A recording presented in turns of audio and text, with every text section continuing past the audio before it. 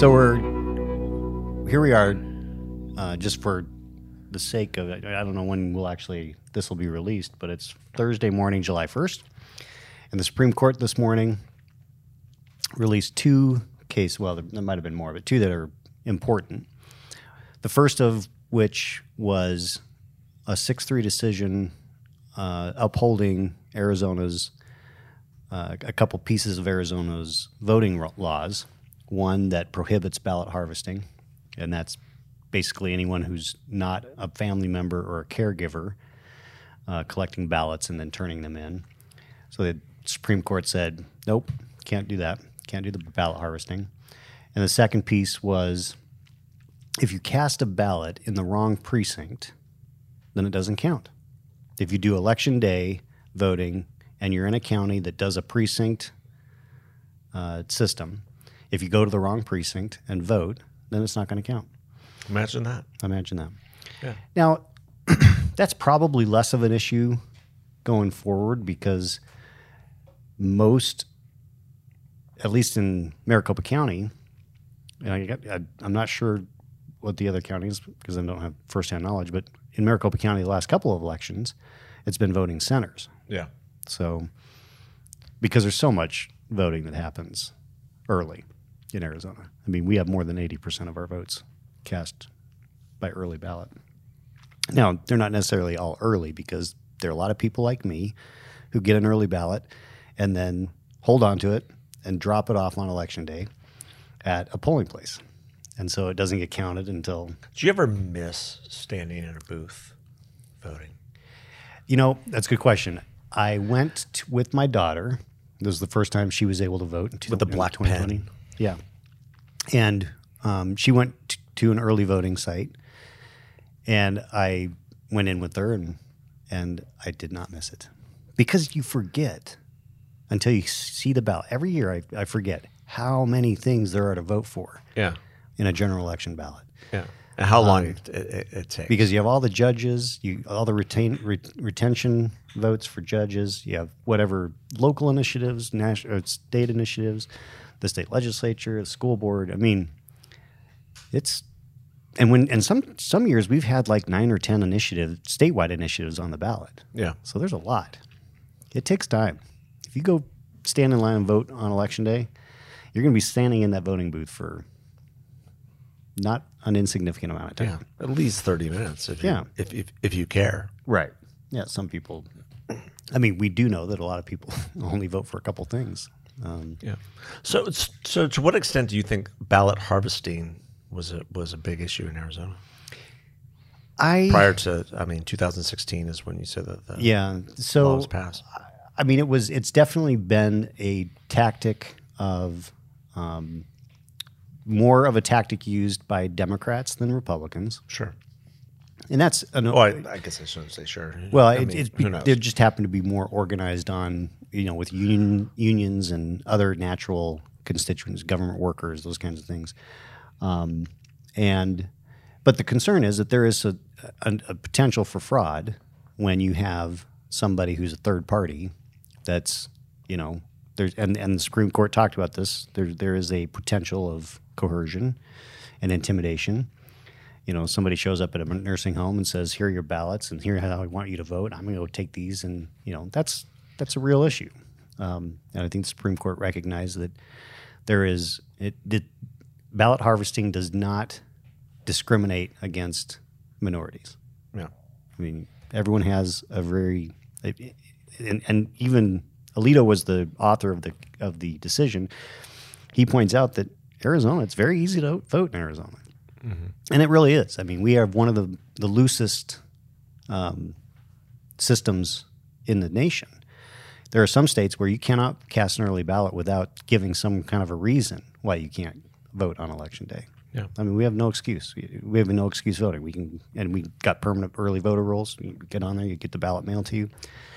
So it's clearly the justices saw this as something that was important to prevent fraud and intimidation, and to keep a sense of security about the election.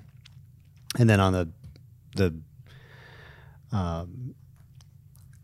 not voting in the right precinct, it turns out that 1% of Native Americans, 1% of Latinos, and 1% of African Americans had voted in the wrong precinct, where 0.5% of white voters voted in the wrong precinct. And so the case that was trying to be made was you're twice as likely, if you're a person of color, to vote in the wrong precinct. So that's why this is discriminatory. But that's 99% versus 99.5%. Yeah, exactly. It's like, and so the justices said that's an absurd argument. And my experience in that, because I believe that happened to me once, is that when you're voting in the wrong precinct and you're not on that precinct rolls, you're given a provisional ballot. Well, first they'll say you're not on the rolls here. What's your address? You need to go to this precinct. And if you think that you're on there, then you can vote a provisional ballot. Yeah, you can say no. I want a provisional. I can't do this. So it doesn't disenfranchise. So it doesn't disenfranchise anyone, right. but it solidifies the need that you vote in the area where you're designated. Right. Then later in the day today, the Supreme Court handed down an even more consequential decision, and this was a case of nonprofit organizations in California, or doing activity in California. California passed a law that required disclosure of donors even to 501c3s, 501c4s, which is clearly a violation. I mean, that's not allowed at the federal level. Yeah, but isn't 501c4, isn't that dark money? Oh, yeah. Well, 501c3 is dark money. Isn't that dark? Isn't this dark all money. in the it's dark? All about dark money. And we need to bring it all in the light. Well, this didn't case, we have a guest to talk? Yes, we did. That? Yeah, and refer back to our episode with Lori Roberts, which we had a spirited and cordial debate. This case actually goes back to 2010. And back then, I happened to be involved in a organization that sent some money to California to a ballot initiative. And at the time, Kamala Harris was the Attorney General, and Jerry Brown was the governor, and Ann Revelle was the head of what they called the Fair Practices Political Commission, FPPC. And they were very alarmed when this money came into California against a tax increase. It's so alarmed that they immediately tried to demand who gave the money. And we said, that's not your business. We're a 501c4. We don't have to give that disclosure. And so it ended up going through a huge court case in California, culminating at a unanimous decision teleconference Sunday night at 11 p.m. California time. The California Supreme Court ruled against us and said, no, you have to disclose the donors or enter into a settlement with the AG and the FPPC. It was a complete miscarriage of justice because the tactic that the AG and the FPPC was using was that they were saying that we had to file a particular form. Well, the form under law was due January after the election. So that's the standard of any ballot initiative type things. So they were saying, you haven't filed this, so we're compelling you to file this form, even though it's not legally due until January. And the Supreme Court sided with them on that. So we ended up in negotiations, reached a settlement, but it exposed some very nefarious activity on the part of the government trying to delve into nonprofit organizations and who are the people giving money to those nonprofit organizations. So once that was codified, they started actually taking that information from nonprofits and putting it out in the public, even though they claimed that there was never, well, we'd never share this publicly. They shared 1,800 pages of IRS filings in public domain. So organization called Americans for Prosperity and Thomas More Freedom Center, I think, along with, get this, not only Americans for Prosperity, known as one of the Koch group I've done some work with in the past, very conservative, obviously. But not only were they involved in this case, but other groups that sided with AFP and the right way to go on this was the ACLU and the NAACP. So here we have a great consensus of left and right saying, no, we need to have our First Amendment freedom. And the Supreme Court, with a 6-3 decision today, said, yeah, that's right. It's not appropriate for a state to require disclosure of donors to nonprofit organization. Yeah, that's a huge win. It's a huge win, and it shouldn't even be a partisan issue. And it wasn't. And it's being played that way in the media because the ACLU and the NAACP were not the plaintiffs, but they signed on to the case. Yeah, they did an amicus brief. And listen, at the end of the day, we all play in the same sandbox, right? And the rules are the rules. And if someone tries to change the rules at the waking hour because it's not benefiting them, that's an issue. And that's a perfect example of what happened in this case is that the state of California obviously didn't like the fact that you were being successful. Right. Or other groups, outside groups, are being successful. And to require something like that, which violates individuals' First Amendment rights, and it's been codified now in law that when you give money to a candidate or to a cause, you are exercising your First Amendment rights. Right. You are exercising a right to speech. And on some levels, that speech is worth being private, right? Because of what you're saying. It just reminds me of what just happened several weeks ago with ProPublica, publishing the tax returns, which are supposed to be private, of some of the country's largest billionaires. Yeah, and so we're back into this, and that's why this decision is really timely, because this could bite ProPublica and whoever gave them that information, bite them pretty cleanly. I think so.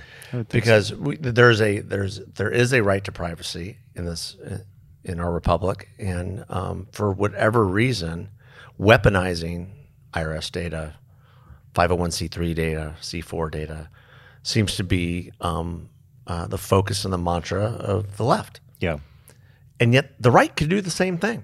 Yeah. And that doesn't make it right or correct either. Exactly. I mean, it is the First Amendment, and it applies to everybody. Yeah, regardless of your political leanings. Yeah, and so it brings back memories of Lois Lerner and weaponizing the IRS back in the Obama days and against conservative groups, which was illegal, and nothing happened to her. Yep. And yet, if the same thing had happened under a Trump IRS, oh my gosh, it would have been the front page news for years, and it would have been the Russians. The Russians are looking into our IRS data, and doing what they're doing. So it's a really important decision. And what's even more important is that the 6-3 conservative majority, and there's been a lot of question whether John Roberts, where he would be on these issues.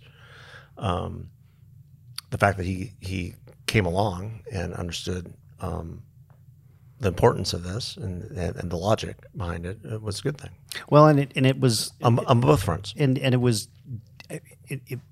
disappointing that it wasn't more than 6. At least, I mean, you think Breyer should have seen the logic? On the First Amendment case, I would have expected that. Yeah. Even Kagan and Sotomayor, because this is a nonpartisan issue. It's the First Amendment. So, I feel like the liberal justices had to look the other way a little bit on their own philosophy. I've only skimmed the dissent. Who wrote the dissent? Kagan. Kagan on the California case? Oh, good question. I can't remember now. I'll have to look at it. Yeah. But Kagan wrote the dissent on the Arizona case. Okay. But I think that I'll have to go back and look at them carefully, and I'd encourage anyone to go to SCOTUS blog and look at these cases directly because, one, it's always great reading. Yeah. These people are talented people. I mean, Alito's a great writer. not as good as Scalia was. But Kagan and Sotomayor are very smart and witty and can write pretty biting stuff as well. So it's always an education to go read Supreme Court decisions. Yeah. Without question. So it's kind of in the weeds, but you want to know stuff that matters. It's Supreme Court decisions. Well, it's always interesting this time of year amongst us politicos, so to speak, because this is the 2 or 3 week season of monumental Supreme Court decisions, and how we all parse because they always, for whatever reason, decisions for whatever reason, the big cases they hold till right at the end. So here it is, the day after and next year's Supreme Court is going to be really interesting. For the first time in a generation, they're taking up a Second Amendment case. There's several abortion cases that they're taking. And, Clarence Thomas has been very critical of the court along these lines of saying, we have lifetime appointments, and yet we're not taking consequential cases because we're afraid of the repercussions of our own decisions. Right. Yeah. Well, and I the think social Alito, repercussions, I not think, just the political. Right. And I think Alito has alluded to that he gave a speech somewhere, and maybe it's even been in a couple of writings in dissents where it's like, guys, we have an obligation to take on the big issues and make these decisions. So, I mean, we haven't had a Second Amendment case since Heller. That's right. And that codified the Second Amendment as the law of the land, even with people who are living in Washington, D.C. Right. You can own a gun. Itself. Yeah, that's exactly right. Because going outside without one probably isn't a good idea sometimes. Right. So now that the term is over for the Supreme Court, watch for those on the left to be putting a lot of pressure on Breyer to retire so that Biden can pick a younger, more liberal justice before he leaves office. Or he picks President Obama. Well, like I said, younger and more liberal. I'm just saying that's the tea leaves that everyone is really reading. That would be fascinating. Those are the big tea leaves. That's what. Well, and my understanding is that's what he wants. He wants to be Supreme Court justice. He wants to be Supreme Court justice. Wow. He wants to be Chief Justice. Well, he's not going to get that anytime soon. So, that's how you pack the court then. Yeah. Then it becomes a whole different issue. Well, and I think that the packing the court, because it's a 50-50 Senate, that's obviously not really in the cards at this point. But Biden is running out of time to put through an agenda because, we've got an election coming up next year, and there's a chance that Republicans take the Senate back. Well, and we've talked about this before. I mean, you have to be able to count. And right now, everything in the Senate is so focused on Manchin and Sinema, and that's great. More power to them. But you've got 6 other senators sitting on the sidelines saying, take the arrows for us because we don't want to have to vote on this. And there's you've got New Hampshire senator, both Virginia senators, Tester in Montana. I mean, nobody, they're just slunked in their offices saying we don't, And they were all out backslapping last week when the infrastructure bill was announced. Yeah. And then torpedoed within 4 hours by the president. But then it came back, right? I mean, I don't think it's back. I think there's enough influential senators on the right and the left who now don't want to sign on. Well, it'll be interesting to see how because obviously the liberals want this to be a 2-part deal where you get the bipartisan infrastructure deal, and then you cram all the stuff you didn't get in the bipartisan deal into reconciliation. Then you screw everything else into a square hole. But that'll be. I'm not certain they can get the 50 votes plus Kamala to get. I think it's going to be really. I mean, the reconciliation is going to be really hard. I think you're looking at a government shutdown, one way or the other. I think you're looking at Mitch McConnell slowing things down. Can you imagine a government shutdown when they control everything? Is that possible? I think they'll come September, October. They'll do a CR. Yeah, there might be a CR with no tax increases or anything else. But I think to your point, and the CR is continuing resolution. Yeah, continuing resolution to keep everything status quo. Yes. But a reconciliation bill of that magnitude, with as many people are up for election next year, with the tax increases that are in there, including the elimination of the step up in bases for death taxes. And they are death taxes. Yep. You are taxed on your death after you've paid as many taxes you paid during your life. The government comes calling again. Doesn't matter who you are. And so they want to eliminate that, and they want to increase the capital gains tax to 45%, which would destroy capital investment in America as we know it, because most countries, including our European allies, don't have a capital gains tax. Right. And they have a minimal corporate income tax. Yeah. And I made a comment to somebody the other day. You know, it might come down in terms of the global minimum tax that they're talking about, that the Irish save the world yet again. Yeah. Because it doesn't look like Ireland is going to go for anything. I wouldn't expect. And because they have benefited so much over the last 20 years because of their flat corporate tax, which is about 12%. Yeah, and what they're talking about is a 25% for international, or is it 15?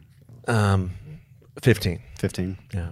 So there's a lot going on. There's a lot of moving parts, and Congress only has like 24 days scheduled between now and the end of the year.